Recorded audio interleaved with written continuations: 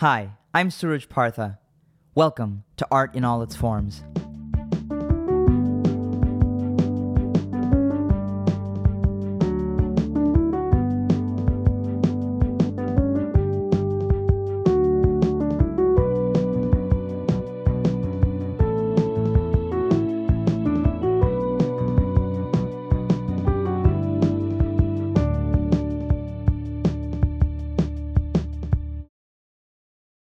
Thanks so much for listening. So, a couple of announcements before we get into the conversation I had with my guest. As many of you know, Art in All Its Forms is now a podcast and newsletter.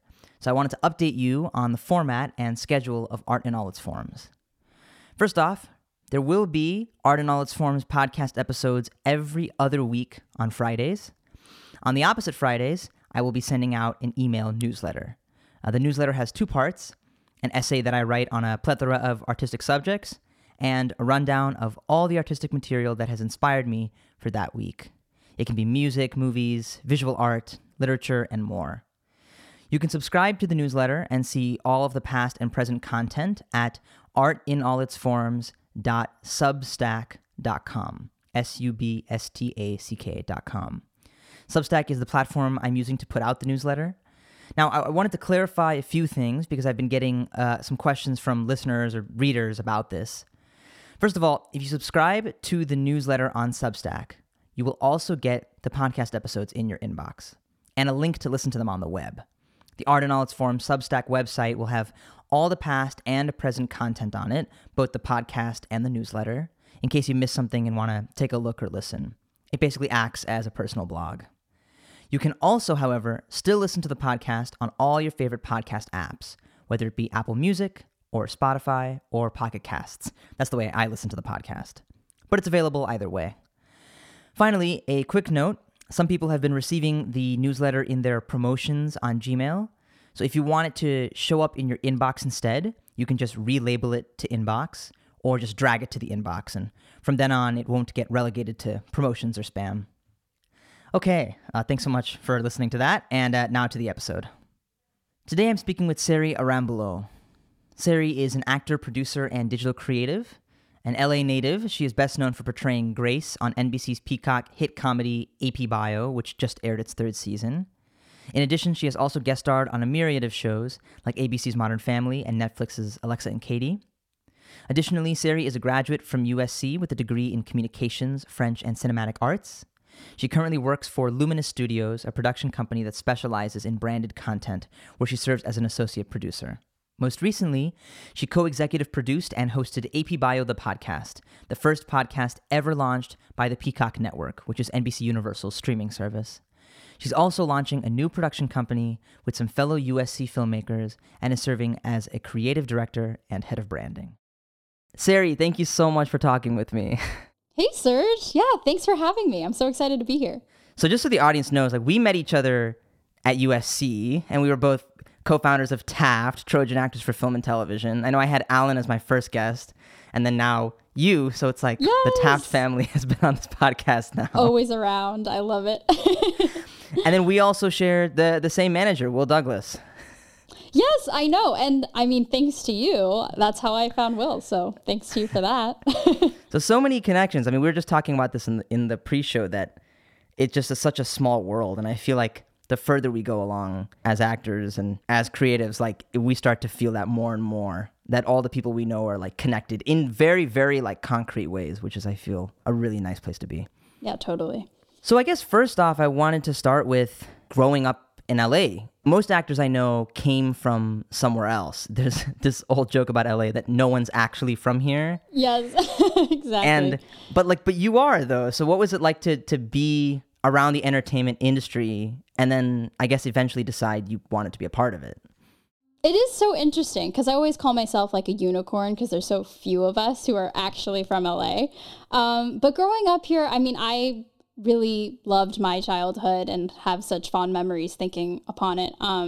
But yeah, I mean, I grew up in more so like Marina del Rey, Playa del Rey area, which isn't like technically LA when you think of LA, I think. Mm-hmm. So it's nice to be able to have grown up in more of a suburb where I was in a smaller bubble, and it felt more like a suburb I had friends and neighbors, and I had such a happy-go-lucky childhood and going to school and doing regular kid things outside and playing. And then if I ever, once I actually started getting into the business, it was more like an adventure of oh, now we're going to LA because I'm going to go and get into a car and go to an audition or a studio or something like that. It kind of felt like there was some sort of divide between my home life and then the LA acting life.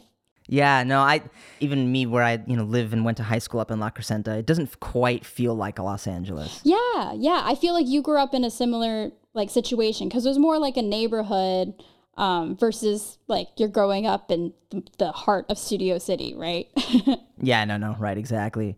So did you go to regular high school and everything? You were never homeschooled, were you? Yeah. So I was super close to getting homeschooled once my acting career kind of started taking off. But I had always done normal school. I actually went to Catholic school all through kindergarten all the way through 12th grade. I went to a co-ed school and then went to an all-girls Catholic high school, which was such an experience. Definitely want to write a pilot or something about that at some point. But yeah, so I never did homeschooling. I almost did my senior year. It was kind of getting hard to juggle both acting and school. And I was like, maybe I should just give homeschooling a shot. But I'm actually glad that I had more of that normal school experience because I loved going to school and getting that education. It was always super important to me and my family. And I was always very involved. I was on student council. I would go to basketball practices, in the musical at school. So I'm really happy when I look back and I'm glad that I was able to have that full experience as a kid and growing up. I agree with you. I remember I had this funny moment. I was hanging out at some party with my friend Aramis, who was in Ender's Game with me, and I was in college. So it's maybe my freshman year or my sophomore year at USC. And all of them were 18, 19 and had all been actors or models or were actors or models in the industry. And I remember I told them, I was like, yeah, I go to USC. And they were like, what's that like? What is school like? Yeah. They were asking me about my high school. Did you go to prom? And I was like, wow, there's such an difference in experience, I think, between people who decided to go through Laurel Springs, online school. Yes, I was about to say that is such for the people listening, Laurel Springs is such a quintessential homeschooling program for people in LA. It's everyone has been a part, so many people I know have been a part of that program. I think that was the homeschooling program that I was looking into. Somehow being in school, I don't know if you felt this way, that it insulated me from the industry in a way that I appreciated. Oh, for sure. It definitely keeps you grounded in a way. And also I feel we're also really lucky that we had the opportunity to be close to family and grow up acting, but also have the support of our family around. And I think it just makes you a more well-rounded individual. And I don't know, I feel when you're acting as an actor, you're playing these kids who are you're playing roles where they live sometimes a normal life. They go to high school, they go to college, they live these normal experiences. So I think it only helps your acting and your craft at the end of the day because you've actually lived those sort of experiences. I mean, I think it also kept my mind off of as much as possible. Whether I got the role, didn't get the role, what about the competition with other actors, Because it's very easy, I think, when you're younger to get kind of psyched out. Definitely. And to really feel like every person in the room is against you and, you have to kind of try to live up to something. But I always found that it was really helpful to be well, all right, that was fun. It's time for me to go do, real homework. And then I have band practice or I have this other responsibility or I'm really, really engaged with other kids in a club or something at school. Mm-hmm. It just made it so that acting wasn't even though it was the thing that I felt was the most important thing maybe in my life, it wasn't the only thing. And I think that was a big deal. Yeah, I totally agree. I mean, I felt similarly where I remember like when I first started auditioning as a kid and just doing commercials at the time, I saw it as a fun thing, not something to be scared of or afraid or stressed about. It literally was just like any other extracurricular. Like I would go to basketball practice, I'd have an audition, and then I'd go to dance class, right? And it just was, you know, just something fun, and you're doing it for the joy of it versus getting really nervous or like really focusing on, oh, I need to get that role. It's all about that balance, and being able to really be grounded as well as like pursue your career, I think is really important to like continue this path. So how did you decide on acting specifically? I mean, 'cause obviously you had a very, I think, active time as a kid and just in middle school, high school and all of that. So how did you decide that it was going to be acting and it wouldn't be dance or basketball for that matter? Yeah, I mean, I feel like I've kind of always had this sort of acting bug in me. I was always that like really outgoing child, loved to talk to adults. And also like now that I think about it, I was very empathetic, which I think is a great quality to have as an actor. And I remember in kindergarten, I would have kids crying on my shoulder and just needing comfort because they didn't want to go to school. And I'd be like, it's okay. Like we can just go to school and it's going to be fine. And just always being like that shoulder to cry on, which I feel like I still am today, which is fun. But yeah, I always was that really outgoing kid, and eventually like my mom caught on and was like, okay, let's put her in dance classes, let's put her in musical theater, like let's just do all the different things. And I'm still to this day like that. I love like having a hand in a bunch of different activities and passions. And I remember like getting an agent through one of my acting classes that I was taking at the time, and then that snowballed into just doing more so commercials, and I found them really fun.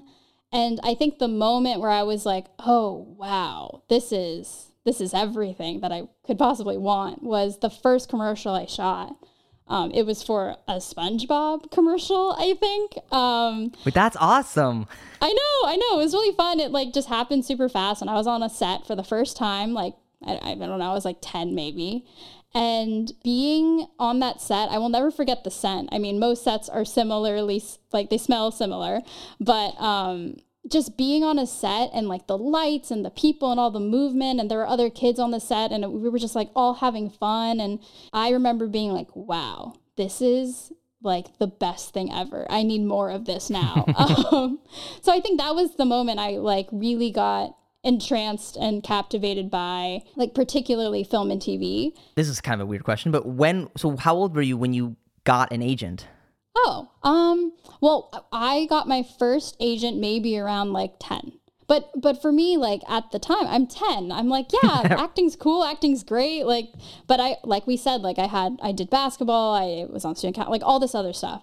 So it wasn't until high school when I was around 17 that I actually started like honing in on just acting and started like dropping the other extracurriculars because I was always super involved in school. So that was when I started going out for film and TV. You know, it's such an interesting experience, I think, having an agent or manager early when you're a kid. When I talk to a lot of people who graduated from the School of Dramatic Arts at USC and they're looking to try and get representation on the other side of it, I mean, I almost feel bad that I have almost zero advice to offer because I was like, it just kind of happened. I know, me too. Like, I don't know what to tell you. And in some ways, like it's for a lot of actors, it's one of their like tentpole moments, you know, when I got an agent or when I got into the union. And both of those moments happened for me when I think by the time I was 16, I was already had an agent. It was in SAG. Like it was pretty much, you know, done and dusted. So I was just talking to my mom today and I was like, do you remember when I got my SAG card? Like when I was a must join? Because I couldn't remember. And she was like, oh, I think you were like this age and you were doing that. I was like, oh yeah. Like I totally get that. Like I'm grateful for it. I'm grateful for all those things that happened to me. And I'm really glad that it happened at a young age because now I think it's a bit easier. You feel like you're grandfathered into the whole system in a big way, you know? Yeah, sort of. Yeah. I mean, I think it also gives it really makes me appreciate my parents and yes, my mom, who more so was the one who was like figuring all that stuff out for me. For sure. So then what roles had you done, I guess, by the time before you got into USC or before you went to college? So before I got to USC, I had done a bunch of commercials and then switched more to film and TV. My first like film TV credit from like when I was about like just starting out was on a show called See Dad Run on Nickelodeon, Nick at Night, starring Scott Baio. It was one of those where it was like, oh, it just happened. I'm on set that like a couple days later, like it really was that fast. And it was such a whirlwind. It was a sitcom and like I absolutely loved it. So I did that. I've gone to IMDb now. the nice. usual play. You pulled it up. So you did Girl Meets World? I did do Girl Meets World. Oh yeah, I did that in high school. Before I went to USC, that one was really fun as well. Steiner block casting. Yes. Oh, and I did Perception on TNT. And that one was really fun because I usually did comedies. And so getting to do a drama, I was getting interrogated by the FBI. Oh, those are like the bread and butter roles. Those are great. I know. I was like, oh, I've made it. I was playing like a credit card theft operator. Yeah, I think a funny story about that, those two, the See Dad Run and the Perception, a story that I think about because this is such a quintessential acting moment. So I actually shot See Dad Run and I shot an episode and then they went on hiatus and then they came back. And while they were on hiatus, I booked Perception. Oh. And I was like, oh, this is great, blah, blah, blah. And I'm like about to work it. And then See Dad Run calls and they're like, oh, we actually want her to come back. I wasn't a recurring character at the time, but they wanted to bring me back as a recurring character. Oh. But I already had said yes to Perception. Oh, and Lord. They were shooting at literally the same time. Oh, that's so frustrating. And so I couldn't work both. So I did Perception. And I do not regret it. I think it was like one of the best experiences I had as an actor. And I really grew from it. But then the other job ended up like being a recurring role that had multiple episodes. So it was just something I was like, oh no, of course, like when it rains, it pours. Like I probably booked, like those were probably the only two roles I booked that year. And of course they happen at the same time. But I'm sure you've experienced like things like that. And as an actor, like that is just like bound to happen. Well, there's like I've talked about this with multiple, I guess, managers where they're like, this is how you know you're going to like get a callback is book a very expensive non-refundable ticket. Yes. Right? To anywhere else in the world. Exactly. And that's anywhere when you else. Yeah. It's just one of those things that, yeah, it's tough.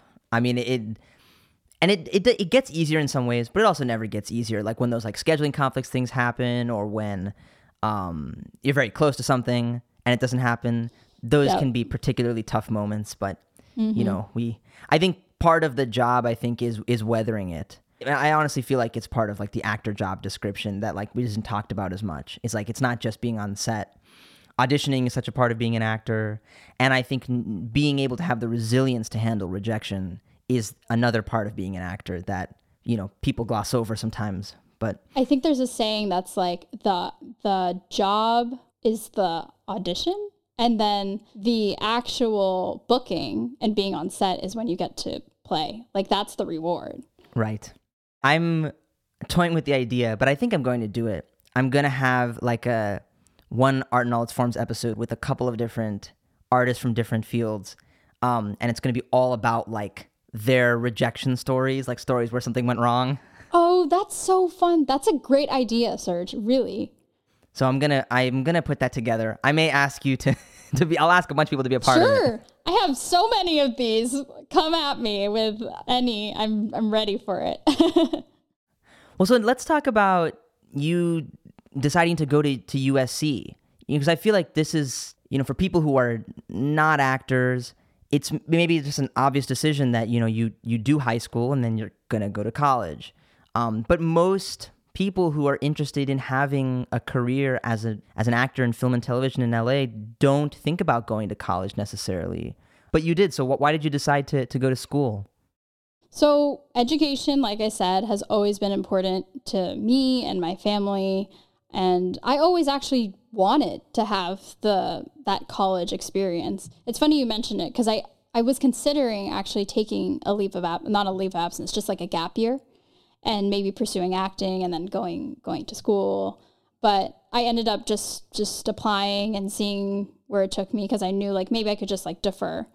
And so I actually almost went to NYU. I was so close to going.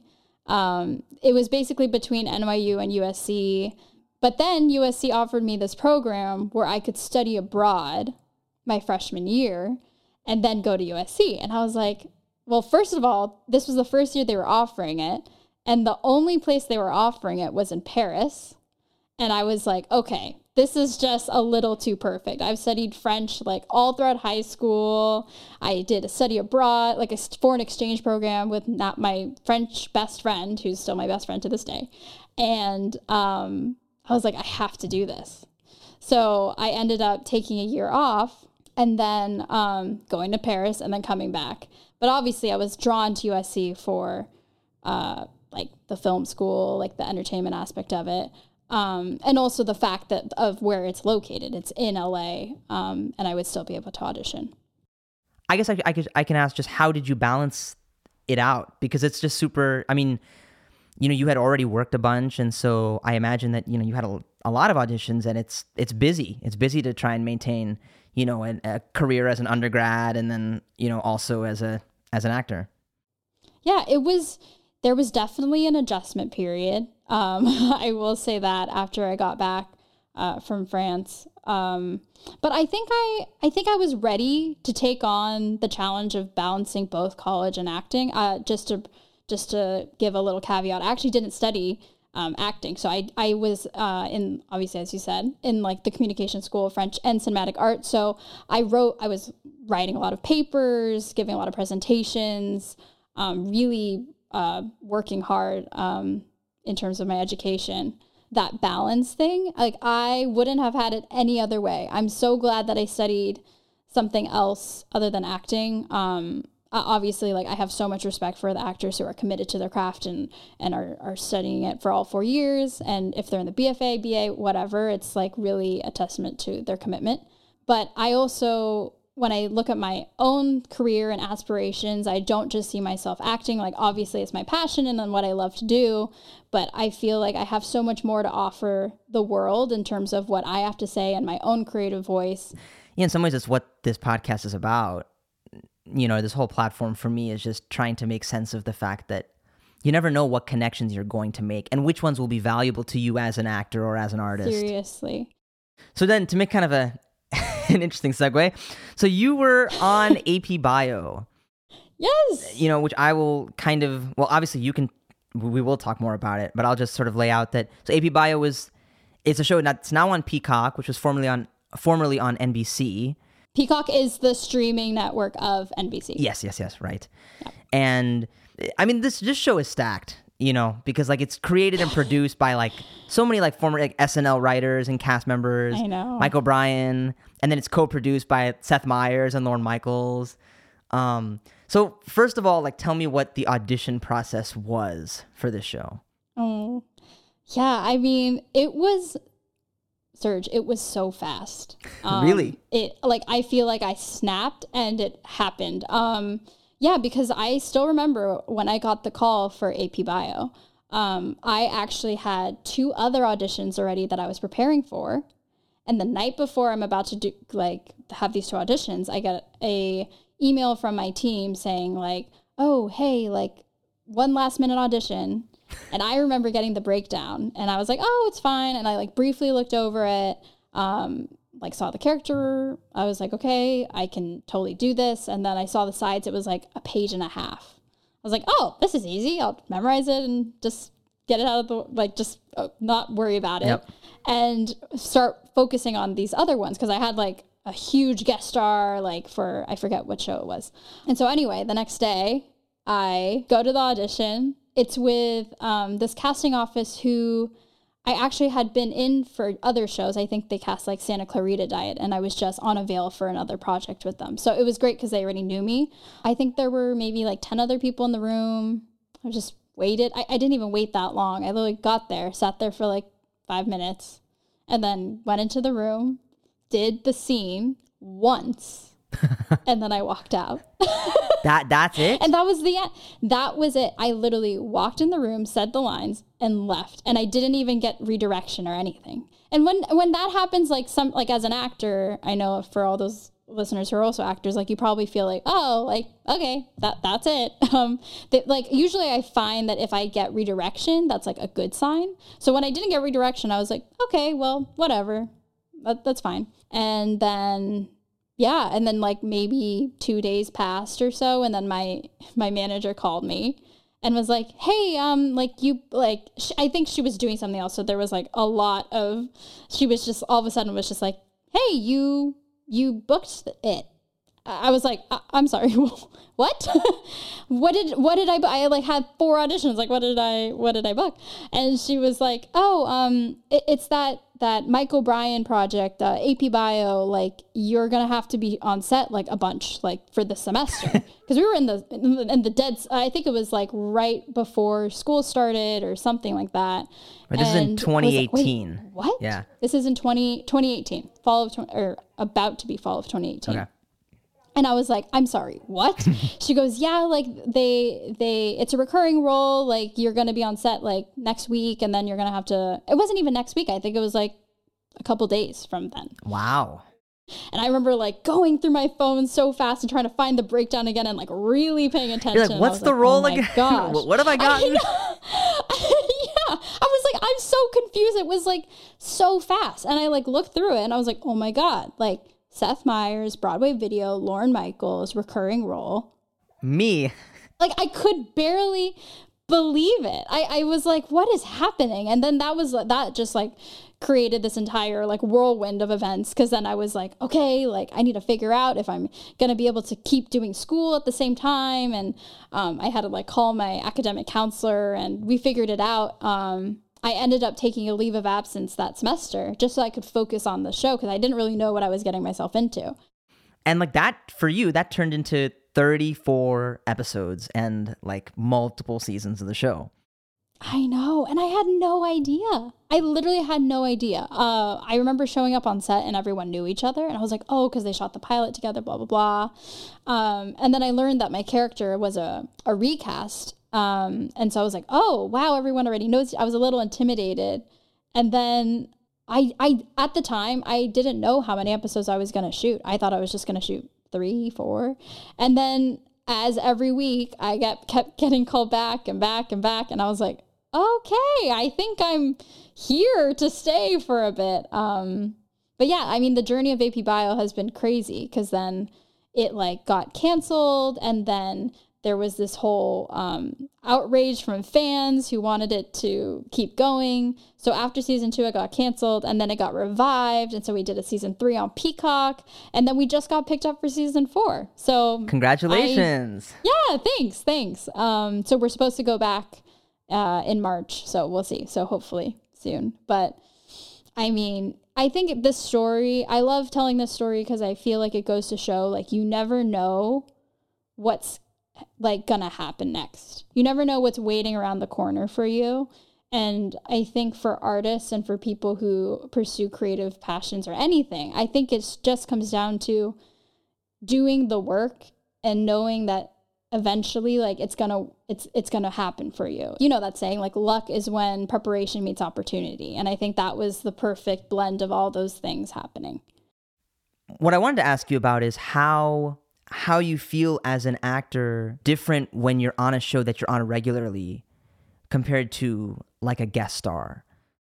And in some ways, I feel like AP Bio, it seems like, you know, in the beginning, you do feel like you're just kind of a day player. You know, you're there for a little bit and then, you know, the rest of the cast knows, you know, they know each other and you're necessarily, you might be the outside person. But of course, as time has gone on, I mean, and I know this because I know you and I've talked with you many times about this, that you know all the cast members really well and you guys are all like one big family now. So yeah, how does it feel, I mean, both personally to kind of be in that situation and feel that progression. But then also as an actor, how does it feel to just have a sort of a recurring guest star thing, and then all of a sudden it's like, no, I'm on this show? There's definitely a difference. And I would say that this is the first time I was on a show where I like felt that camaraderie. Because it's really tough being a co-star, a guest star, a supporting on a show where you're only shooting a couple days. I always compare it to being like the new kid in school, where you're trying to figure out where you're going to sit at lunch. Like, and the same thing happens when you're on set and it's lunchtime and everyone's getting their crafty, and then you're like, where do I sit now? So true. That's so true. Wait, that's so funny. I never thought of it like that. It's exactly the same situation. So I do remember, like, obviously when you're a guest on a show, you're like so excited that you booked it. But there is that like learning curve of like figuring out where, like, just the protocol of everything on that set, because they're all very different. And just like trying to make friends with the people who are always on that show. And then with AP Bio, I feel so lucky that I ended up with like a cast who was so welcoming to me. By the end of season 1, we were really much a family.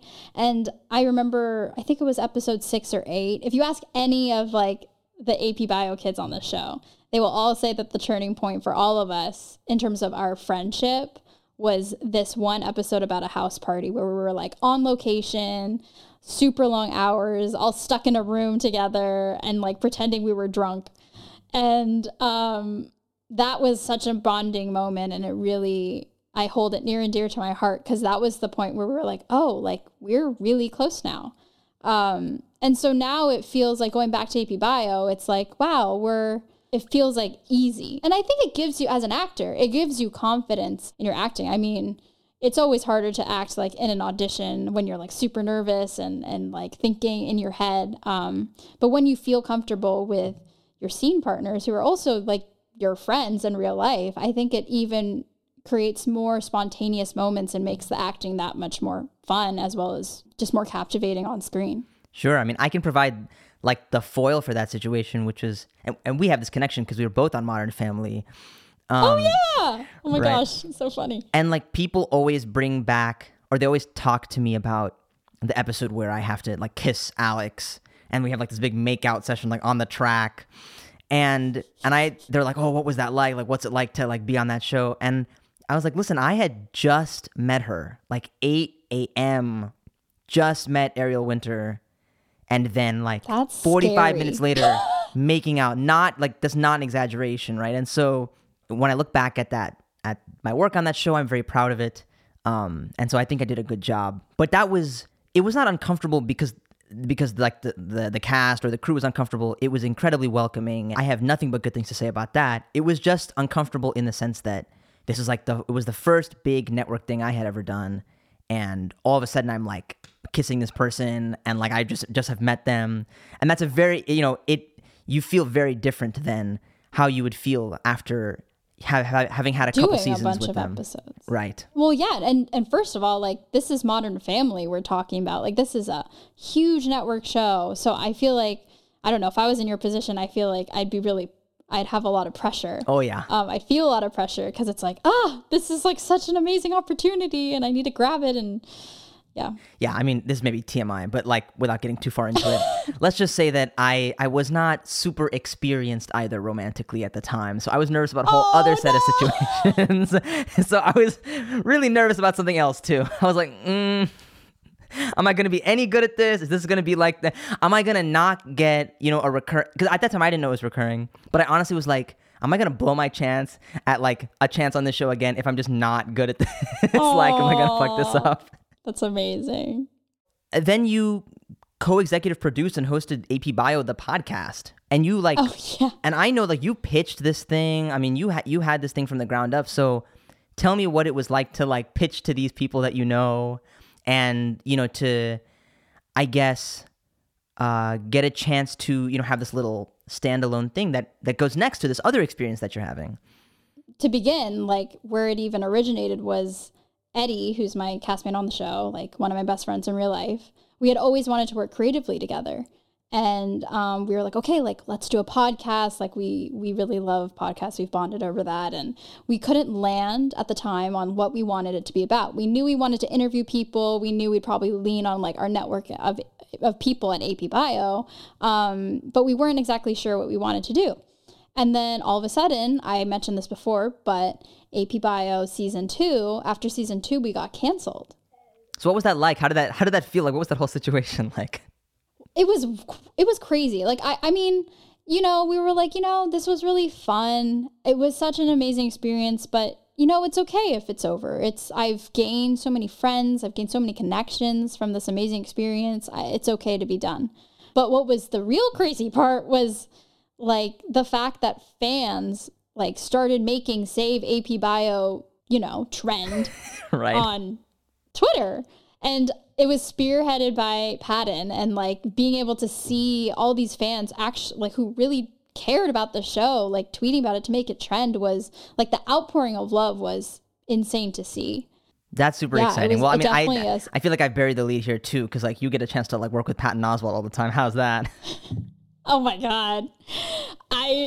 There's no words to describe how amazing Patton Oswalt is. He is legitimately as nice, as talented, as charismatic and charming as you would think he is. He is everything and more. I cannot speak any, like, I just love that man so much. I can't say anything. Like, I sing such high praises about him. That's so great. He's the actor who I feel like he's everywhere. The guy is everywhere, and I don't know how it's a thing. Like, it's amazing.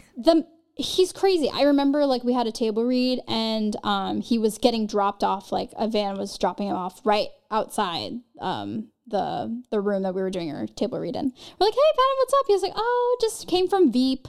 I'm like, you know, just as one does, just comes from Veep. And it's like, I'm impressed he's able to do AP Bio and everything else he does. And he is amazing. And yeah, we got to interview him and like talk to him on the podcast. But I mean, Ratatouille is my favorite animated film of all time, hands down. And I freaked out the first time I saw him at a table read. I mean, I held it in as much as I could, but I was like, oh my God, he's talking and it's Ratatouille and this is amazing. And then I got to know him, and amazing. It was just such a cool experience, and I'm so glad that I do. And fun fact, I actually saw him at a restaurant like 2 months before I booked AP Bio. Wow. And then I was like, he looks so familiar. Like, and I was like, oh, this is Patton Oswalt, like, obviously. And I think he was with his co-star from Agents of S.H.I.E.L.D. It's so funny you just said that, because I was just about to say that I've been watching Agents of S.H.I.E.L.D. like totally for the first time during this quarantine. Oh, cool. And amazing. I saw him in it, and I was like, again? This guy is in this too? How many roles can this guy have? I aspire to have a career like Patton's. Oh, and I remember like at the time he just got nominated for an Emmy, like right before we interviewed him for the podcast. I'm like, I am literally speaking to an Emmy nominated actor. Like, what is this? Like, he's the best. That's so nice to hear. Him. I'm really glad to hear that. Yes, yeah. Oh, so the podcast, basically, the show got the fans were like so excited, like wanted the show to come back, and basically NBC listened, and so moved it from being on NBC to streaming on Peacock. And so that's how we kind of got a second life. And that whole instance was what inspired the AP Bio, the podcast, a companion podcast to the show. And I remember when Eddie was like, should we do a companion podcast? And I immediately was like, that is the best idea ever. Like, let's do it. And what was so cool, like, I felt like it was such a full circle moment for me, because I actually was able to bring all my skills and all the things I learned at USC into this like situation. Like, I remember I interned for Hulu and for Showtime and like all these other companies. And during that time, I remember having to make a lot of decks and like marketing and all this stuff. And so I was able to bring that skill into this scenario where Eddie and I literally made a pitch deck. We filmed a sample pilot. got like Allison and a costume designer on our show to like do a small interview, and we pitched it to Mike, who's our showrunner. And it was really scary. But we just like sent an email, like trying to be super casual. We're like, hey, like we actually have this idea for like a companion podcast to the show. Like we'd love, and we just sent it. And we're like, let us know if like there's any interest, blah, blah, blah. No worries if not. And Mike came back to us and he's like, I love this idea. Like such a great sample podcast. Like I love everything about it. Like, let's do it. Like I'll send this off to Peacock. And we're like, okay. All right. We're like, oh my gosh, you loved it. Okay. And we didn't expect anything at all. That podcast was our baby. We really did everything. We luckily had the help of a producer who we got to interview and hire for this project, and an editor, and but really, like, similar to this podcast, like, Serge, you're in charge of everything that you create on this on the show, and if you don't do it, it doesn't happen. Yep. And that was us. It was the best experience because we really learned a lot about what it means to be a producer, and it also gave us some sort of confidence, I think, because eventually, like, we want to sell like our own stuff, and it's great practice to be able to say like, wow, I already have pitched something and it was bought.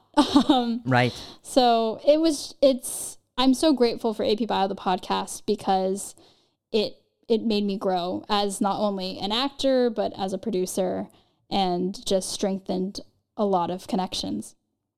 Just listening to you talk about your experience, and how it connected to like some of the communication stuff that you did at USC.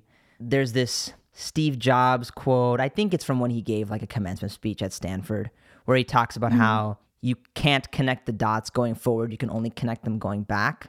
And I think about that a lot because it's like, you don't know what the connection is going to be to your communication skills necessarily.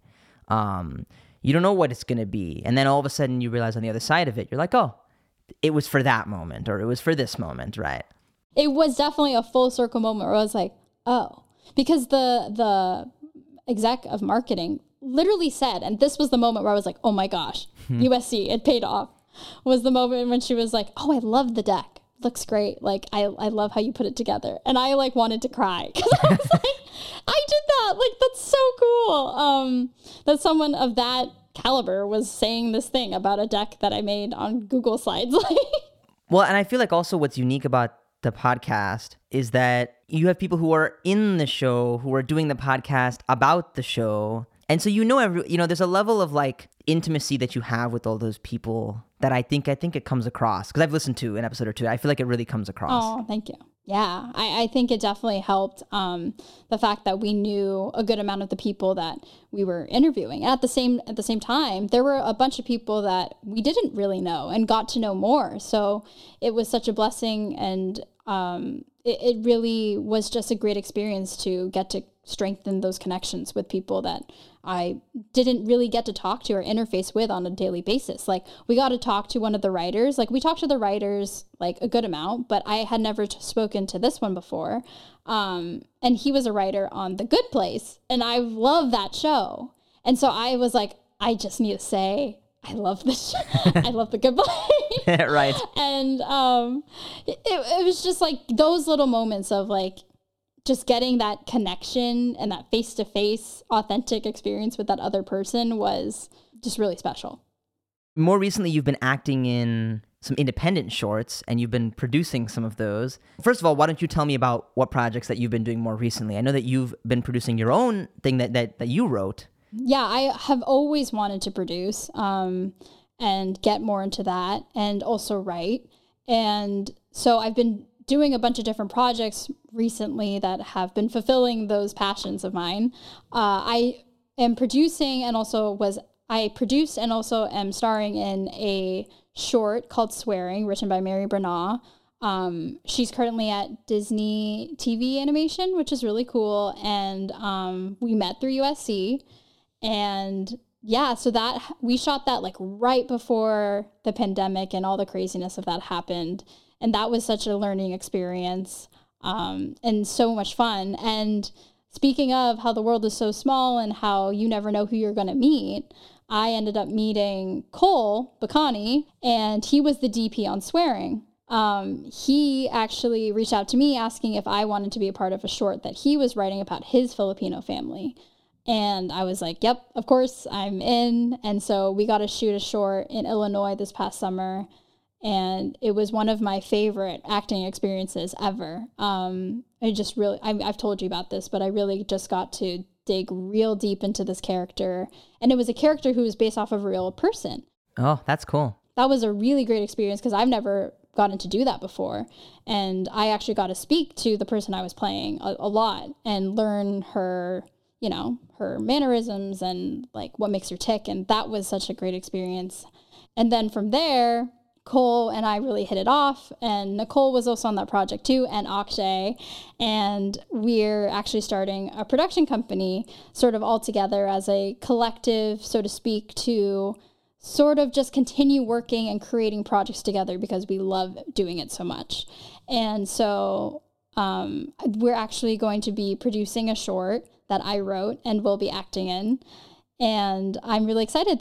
We're in pre-production, and that will be starting in May. Will be principal photography. That's the goal, and what's the plan? That's the plan. I don't know what COVID has in mind, but I was just gonna ask you about how you guys managed to do like an independent film in COVID on location in a different state. So tell me about that. Like, what's that experience like?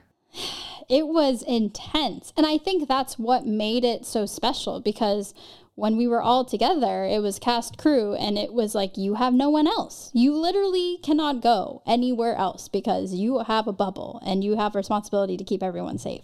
There was a lot of SAG protocol at the time. I think it's similar regarding COVID, where you had to get tested like right before you leave, and then after your plane to wherever you're going, get tested again. And then every 3 days you're on set, you had to get tested. So it was a lot of swabs up the nose and in the mouth and all that fun stuff. But I think it honestly helped that short and made it that much more special and better, because we were all supposed to be, it's a short about his family, and one of the characters is leaving to go to college and is leaving the family. And we really got to like develop that sort of relationship, and it just made the short so much fun to shoot. And I felt like by the end of the trip, I felt like part of Colt's family. And yeah, it was just a crazy time. It was a lot of sanitizing, a lot of making sure everyone was getting tested, and a lot of COVID compliance officers telling you to be safe. And yeah, it was as safe as it could be given the scenario of, being on location and all this stuff. I mean, I've always been politically inclined, and I've always been connected to a lot of these issues on like the other side of them. And so I'm just thinking about how good the union has been at sort of enforcing the COVID protocol.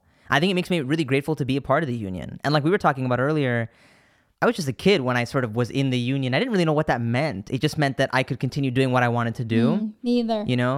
But then, to know that now, well, there's a lot that goes into it. But I remember getting an email from SAG, and there's like a 34-page document, like how the productions are going to work. And this is like the bubble of like just the principal actors and the director and the DP. And then there's another bubble, like all the other people, who are like accounting, or those people don't get in contact with those people. And you have to get tested a certain amount. And I was talking with you and then one other friend of mine who's doing an independent film during COVID and following all the COVID protocols. And I just thought, wow, like the fact that this can even happen during COVID says a lot about the union, that they still gave us a framework within which we could actually do this safely and do it properly. And I have a lot of admiration for your whole production for putting that together and doing that. That's really great. Yeah, I totally agree. I feel like SAG has definitely made strides and has made it as safe as it can be. It's going to be interesting, like going back to AP Bio and like going back to this new normal.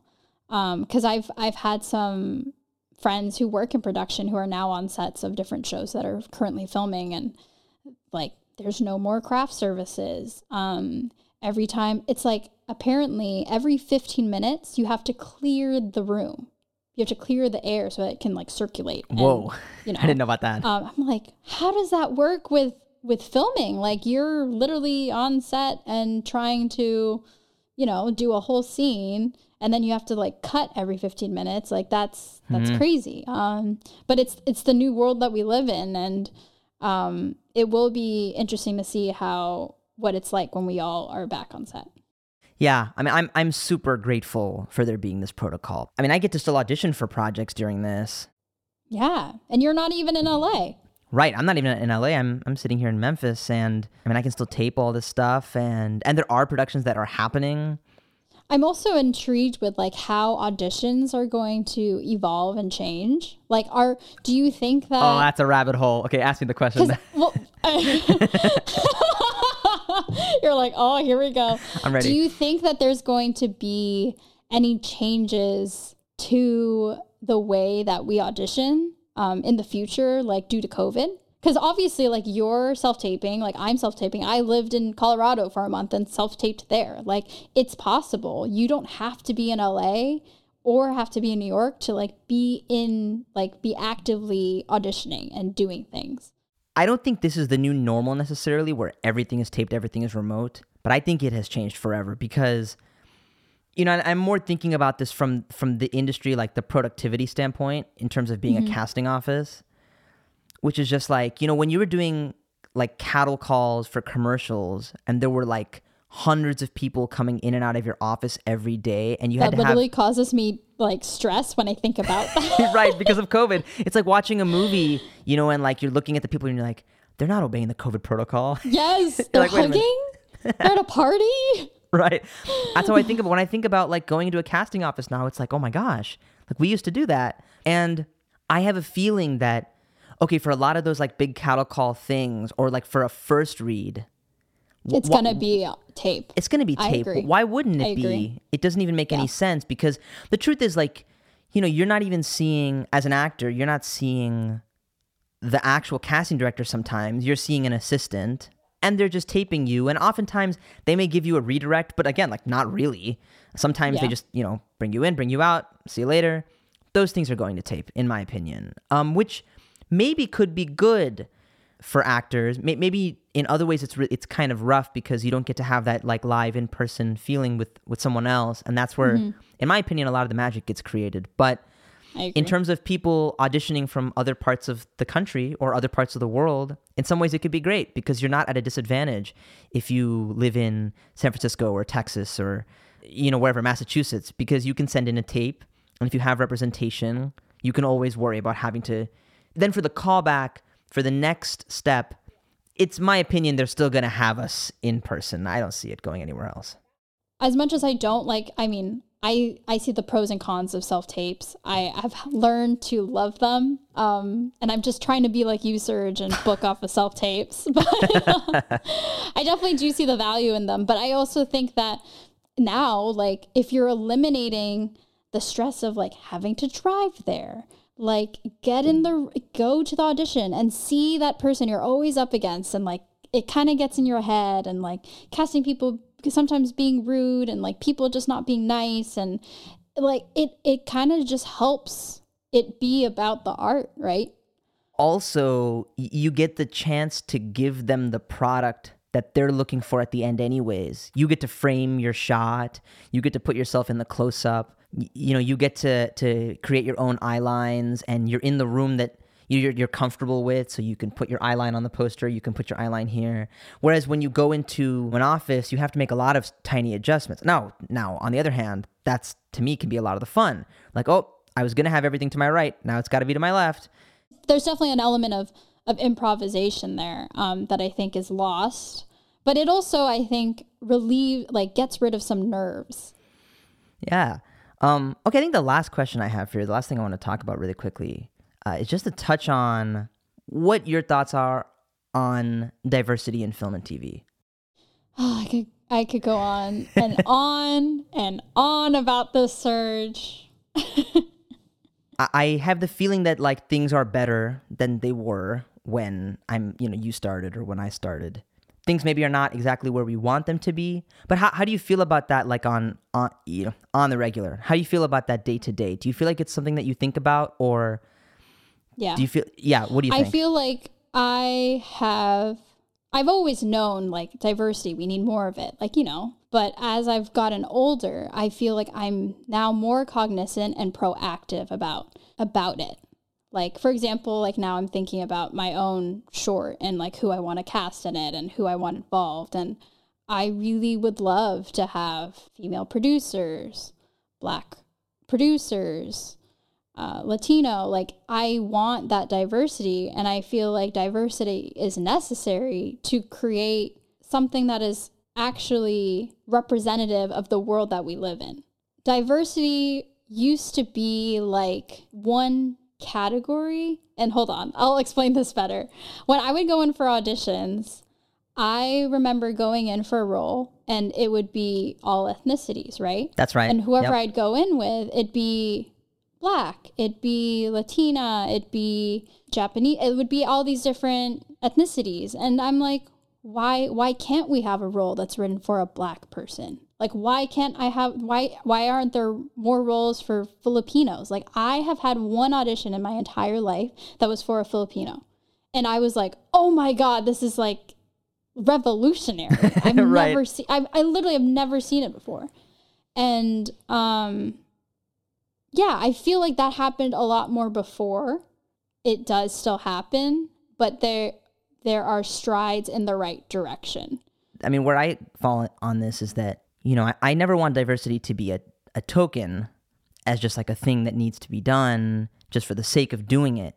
But I think what you said about the fact that if you want to tell a story that represents the world we live in or is trying to make a comment on the world we live in, then we have to start with the world we live in, which is a place that's diverse, which is a place that has many different perspectives, and people who come from many different places or who have backgrounds in many different places.